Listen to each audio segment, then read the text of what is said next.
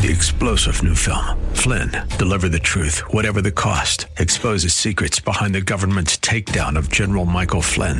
Flynn knew what the intel world had been up to. He ordered the first audit of the use of contractors. This set off alarm bells. He told the truth. He was the most dangerous person for Donald Trump to hire. They had to get rid of Flynn. Flynn, deliver the truth, whatever the cost. Available now. Watch it today. Go to salemnow.com. salemnow.com.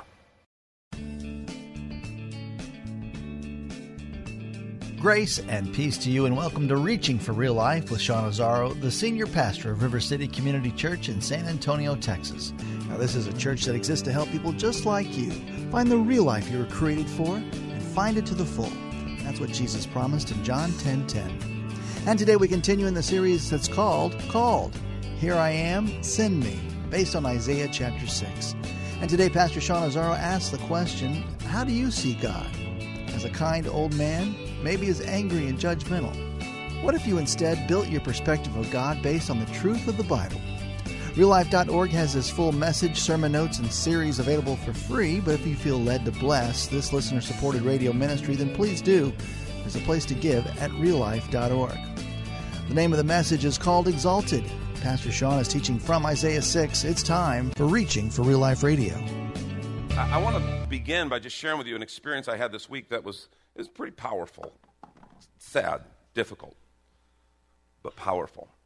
Lori's cousin, my wife Lori's cousin in the city, she was married to a pastor, and she passed away this last week. 58 years old, just awesome woman of God. Loved the Lord, loved her family. In fact, the really sad part is her husband passed away 6 years ago. Her name's Jody Bell. Her husband's David Bell, a Destiny Church here in town. A great group of people, great folks. And we went to attended her funeral. And, of course, it's very sad. She has 5 boys. They all love Jesus, serve the Lord, all involved. Her son actually is the pastor of that church now, her oldest son. And but to hear people talk about how God used her to shape that church, how she was a kind of an anchor and a rock. Her husband's a very gifted songwriter and just a gifted pastor, but she was that one who kind of was so many times that rock that the whole family depended on. And you heard in that her vision all throughout that. And it was just a very powerful tribute to her role and how much she influenced. And what was fascinating is, and it's interesting, it's Lori's first cousin, because I realize my wife's exactly the same way.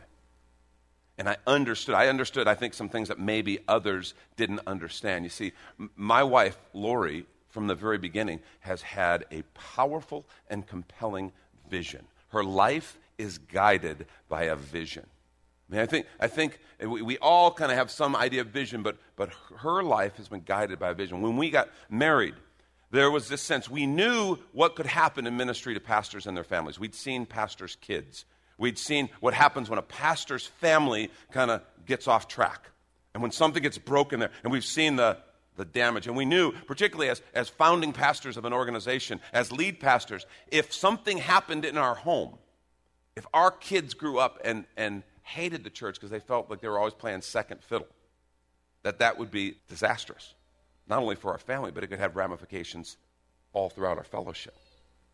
And so there was this sense of shared vision that both Lori and I had. But here's the deal. I had lots of visions. And they were good visions. Visions from the Lord. Hers was a singular vision. And I'm a big picture kind of person, and God's used that. God's used that in my life, and it's part of who He made me. Lori is very systematic and focused. And so when all the other visions of my life would crowd in on this shared vision that we both had and were willing to fight for, she was the one. And let me tell you, one of those other visions bump into that vision that she has and that we have for our family. My wife may look sweet. Don't let her fool you. That woman go pit bull fast. I mean, seriously, she would fight for those things. And I was on board. You got to understand, I knew from the very beginning. I understood. There's lots of people who could do this job that I'm doing right now. Lots. But there's only one person who could be a dad to Lauren and Ryan and a husband to Lori. And I knew that. I understood that. But I got lots of visions, lots of things, lots of opportunities. And she was so often that one who just said, well, wait, remember. And she was that one who fought for dinner at the dinner table every night. You know, when kids were little, every single night. And then as they got older, they get into junior high, you know, your parents know, the negotiation starts. Okay, fine. 4 nights a week, we're sitting at this table having dinner. Now, we'll give you 3 nights to flex. You're out, your practices, you're out with friends, you're out whatever. But this is who we are. This is what we do because it matters.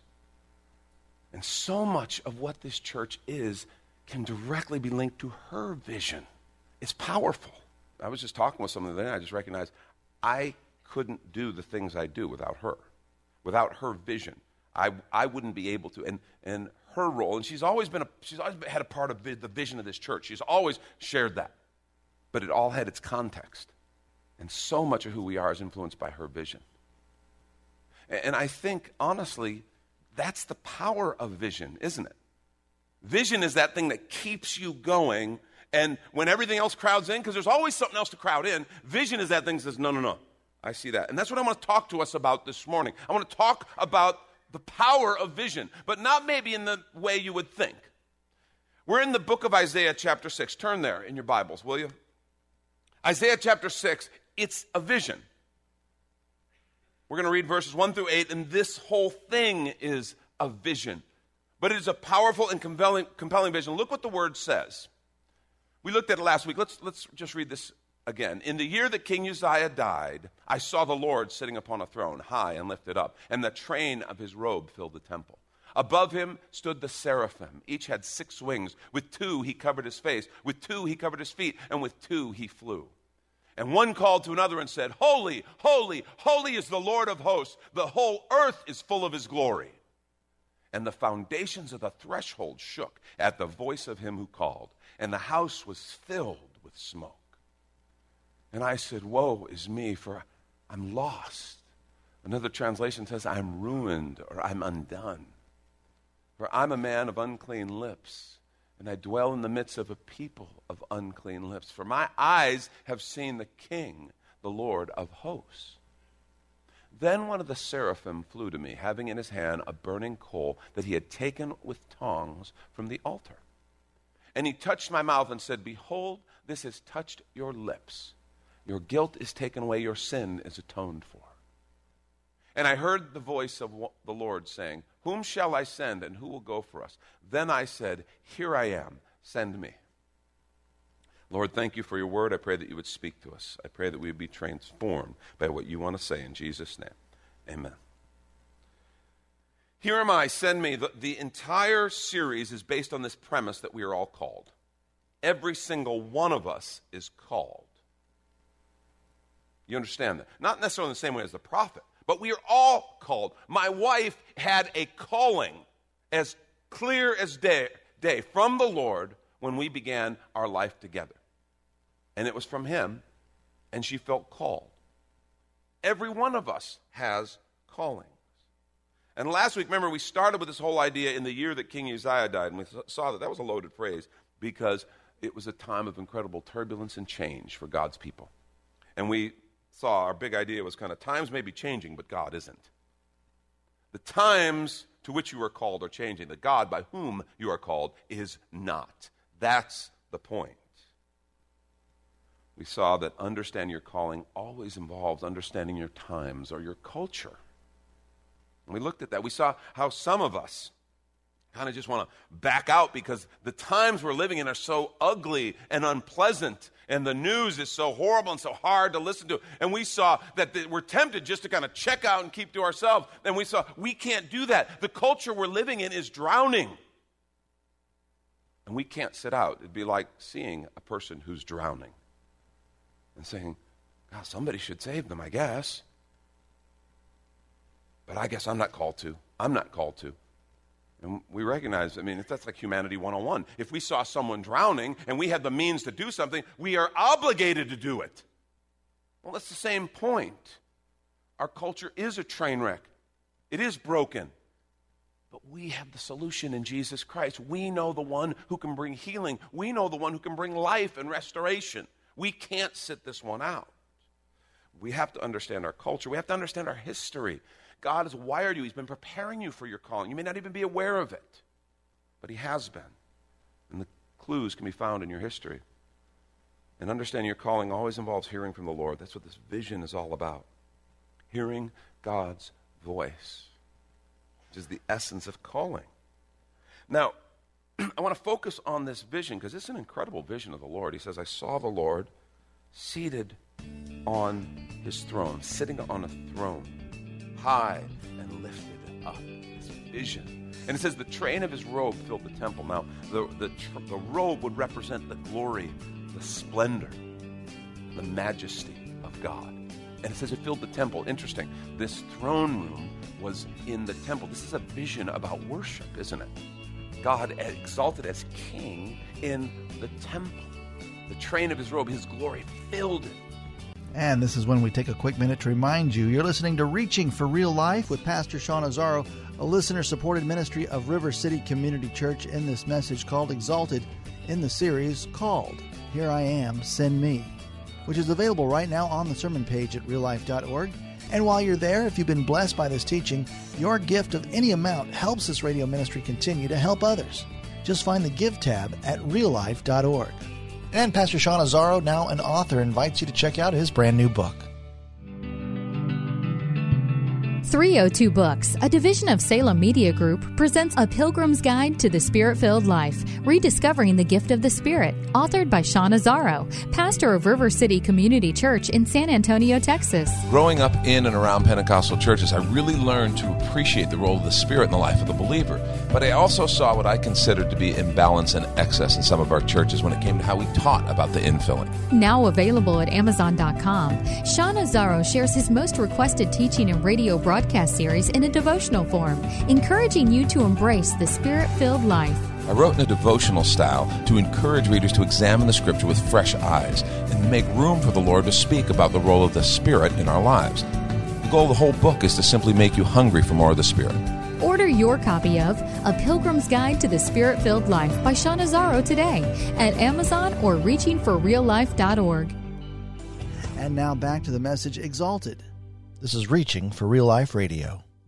You see these creatures that, interesting, they're called seraphim. They're only mentioned in this chapter. These two references we just read, these are only references to seraphim in the whole Bible. And they are these very unique, very particular attendants to the throne of God. And what's fascinating is what we see from them. They're winged, and they don't just have 2 wings, like we picture angels. They have 6 wings, we're told. 6 wings. And it says, of what he does with those 6 wings, with 2, he covers the upper part of his body, his face. With 2, he covered the lower part of his body. And with 2, they flew. The glory of God filled the place. And this is such a powerful lesson. And these heavenly beings, lest in any way their incredible, terrible beauty and splendor would take anything from the focus and the glory and the worship of the King, they covered themselves in humility. That's pretty powerful. But that's why they did that. And it says they declared to one another, Holy, holy, holy is the Lord. Now, that's not redundancy. Okay, they weren't just they didn't say it first time and they go, oh, did you not hear me? I'll say it louder. Holy, holy. That's emphasis. When they said it one time, they declared, holy is the Lord. When they said it a second time, they amplified it. When they said it a third time, they amplified it exponentially. Holy, beyond holy is the Lord. And the whole place shook. Can you imagine our worship here? And can you imagine it being so powerful and the Spirit being so heavy and present in the room and us being so caught up that the place shook? Our acoustic tiles would fall off the walls, which would be very unfortunate because they're very expensive. You wouldn't think so, but they are. This is what AD is like, folks. Don't. It's a serious thing. But can you imagine? I mean, he's describing something where the physical presence of the room is moving. You ever experience worship like that where it's like your world is being shaken? presence of the Lord. Because they declared, holy is the Lord. And it's interesting, they didn't just stop and say that in the temple. They said the whole earth is full of his glory. Not just the temple. His reign extends way beyond the throne room or the sanctuary or the temple. The whole earth is filled with the glory and the presence of God. And at the end of what we read, he hears the voice of the Lord saying, who will I send? Who will go for us? And he says, here I am, Lord, send me. I want to suggest to you the call of verse 8. The call that Isaiah heard and responded to of verse 8 was birthed in the vision of verse 1 through 4. The call of verse 8 was birthed in the vision of verses 1 through 4. It all starts here with this vision of the Lord, high and exalted, seeing God as he is. I want to suggest to you a lot of people have vision. And often, and this is not a bad thing, you need to understand, it's just an incomplete thing. Our vision is based on seeing a need. For example, we see children who are hungry, they don't have enough to eat. And we get a vision to go and help them. If all we see is the need, that vision is incomplete. It's a great vision, by the way.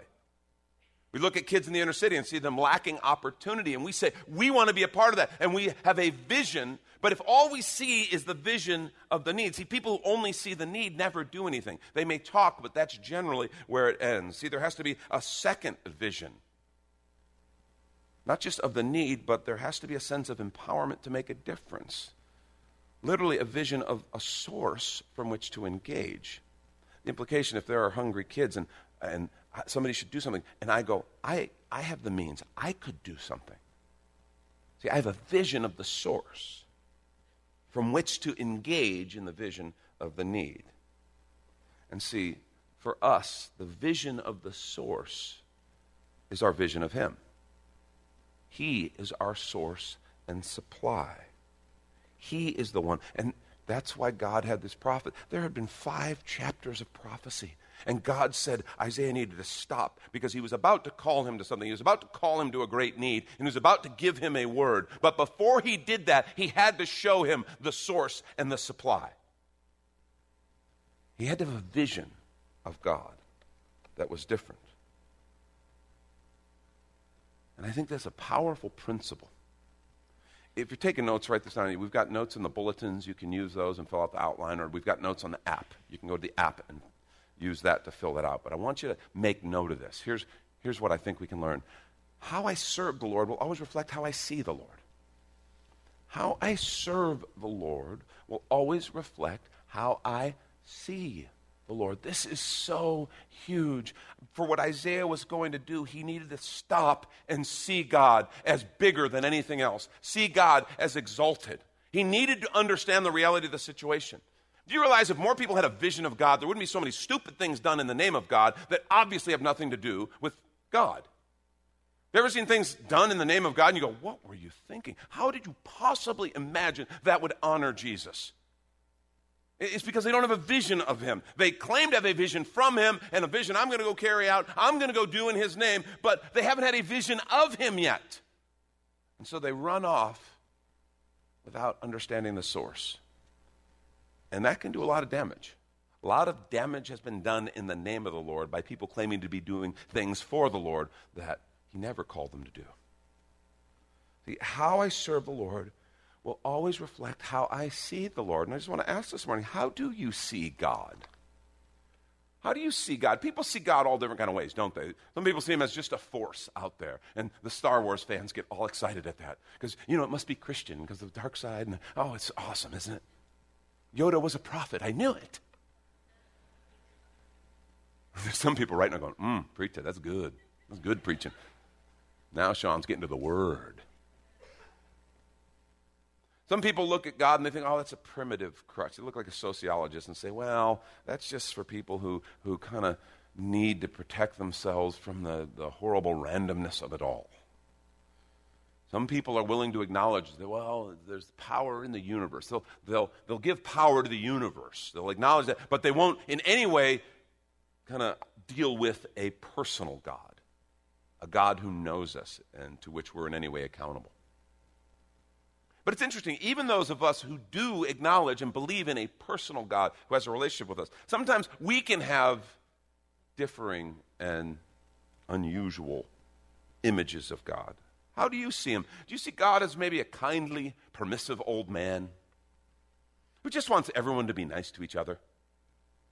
You know, I mean, he doesn't like sin, but he's not going to do anything about it because doggone it, y'all are so cute, you. I mean, really, we get this warped view of grace, and we kind of twist things around. We just think of God as this kind of absent-minded, kindly old man who just wants everyone to be nice. And you talk to him and go, oh, yeah, man, God's cool. He's so cool. And he's all right. He's all right. And they have this kind of low view of God. There's no respect. There's no fear of the Lord. You know the Bible says the fear of the Lord is the beginning of wisdom? It's where wisdom starts. Like now, when you fear the Lord, you're aligning yourself with reality. I had a guy one time, it was a baby dedication, and this guy wasn't, I don't know that he was a believer, but the family wanted the baby to be dedicated, and we did, and they said all the right things, and they got to that place, and I said it at some point, and it was just them. It was just them, and I was there kind of dedicating their baby, and they had some family there. And I said, do you promise to raise your child to love, fear, and honor the Lord? And he kind of says to me, no, man, I'm not going to do that. I don't want my kid to fear anything. And, as a pastor, that's one of those weird moments. Okay, I should have probably rebuked him there in public, given him a good rebuking. Because he said it just to me. It was kind of a quiet thing. I didn't. Okay, I kind of soldiered on, which we pastors do, and then I talked to him afterwards because he had a gross misunderstanding of the fear of God. He looked at the fear of God as, it's like a kid with an alcoholic parent. They're afraid of him doing something crazy, and they're walking, and they're just like that kind of fear. That's not what the fear of God is. The fear of God recognizes that God is high and exalted and above anything else, anyone else, and how different he is than us. It understands that he is the king and he's exalted. That's what the fear of God does. And it has this sense of reverence and awe in his presence.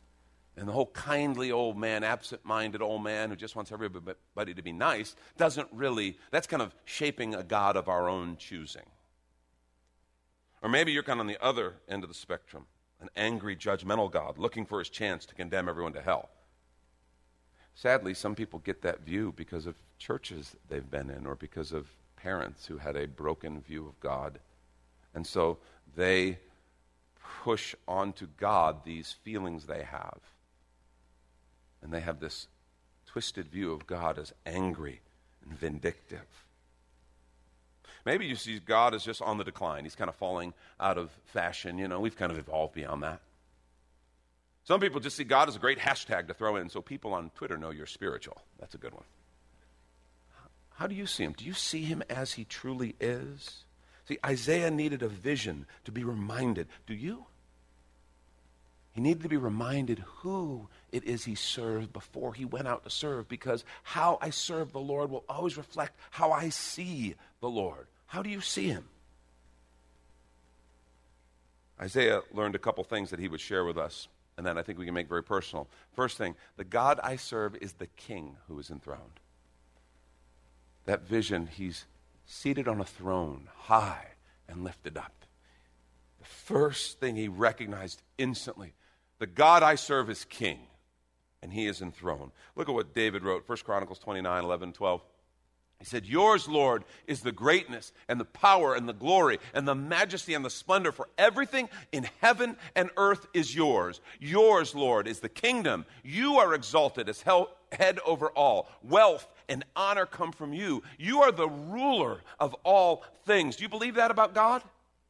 The Apostle Paul did too. Look what he wrote to Timothy in 1 Timothy 1:70. Oh, I'm sorry, I didn't finish the last verse. In your hands are strength, power to exalt and give strength to all. Look what Paul wrote in 1 Timothy chapter 17. He said, now, to the King eternal, immortal, invisible, the only God, be honor and glory forever and ever. Amen. The King eternal, he's God forever. He's God forever. He's immortal. He's invisible. He's everywhere. He's the only God. And he deserves all the glory and honor forever and ever. Psalm 9, 7 and 8 says, the Lord reigns forever. He has established his throne, listen to this, for judgment. He rules the world in righteousness, and he judges the people with equity. You see, he is king over all. He is king over all. He is king eternal. All things come from him. Everything we have, we owe to him. House, you may love your house, it's his, because it came from him. Car came from him. Our ability to make wealth, our children, our families, they all came from him. You're like, well, I don't believe that. Do you realize what you believe doesn't change the reality one bit? That's Pastor Sean Azzaro. You've been listening to Reaching for Real Life Radio. And if you'd like to hear this full message in this series that's called Here Am I, Send Me, it's available right now on demand at reallife.org. And while you're there, we'd appreciate your feedback. You can leave us a note on our Contact Us page. Or even better, your financial gift helps this radio ministry continue. Find that Give tab at reallife.org. But of course, you're invited to visit and join us at River City Community Church, located on Lookout Road right behind Rotama Park, next to the Real Life Amphitheater. If you'd like to call the church, the number is 210-490-5262. As Reaching for Real Life Radio is a service of River City Community Church. We hope you join us again next time as you travel the road to real life. 3-star General Michael J. Flynn, head of the Pentagon Intelligence Agency, knew all the government's dirty secrets. He was one of the most respected generals in the military. Flynn knew what the intel world had been up to. He understood its funding. He ordered the first audit of the use of contractors. This set off alarm bells. The explosive new documentary, Flynn, Deliver the Truth, Whatever the Cost, uncovers the facts behind this scandal. Flynn told the truth. He was the most dangerous person for Donald Trump to hire. I find out the worst enemy that I'm going to face in my life is right here in America. They took my assessment and they wanted me to change it. And I was like, I'm not changing it. They had to get rid of Flynn. With in-depth interviews, archival footage, and never-before-seen personal records of the man behind the headlines. I just felt like I was drowning. Flynn, Deliver the Truth, Whatever the Cost. Available now. Watch it today. Go to salemnow.com. salemnow.com.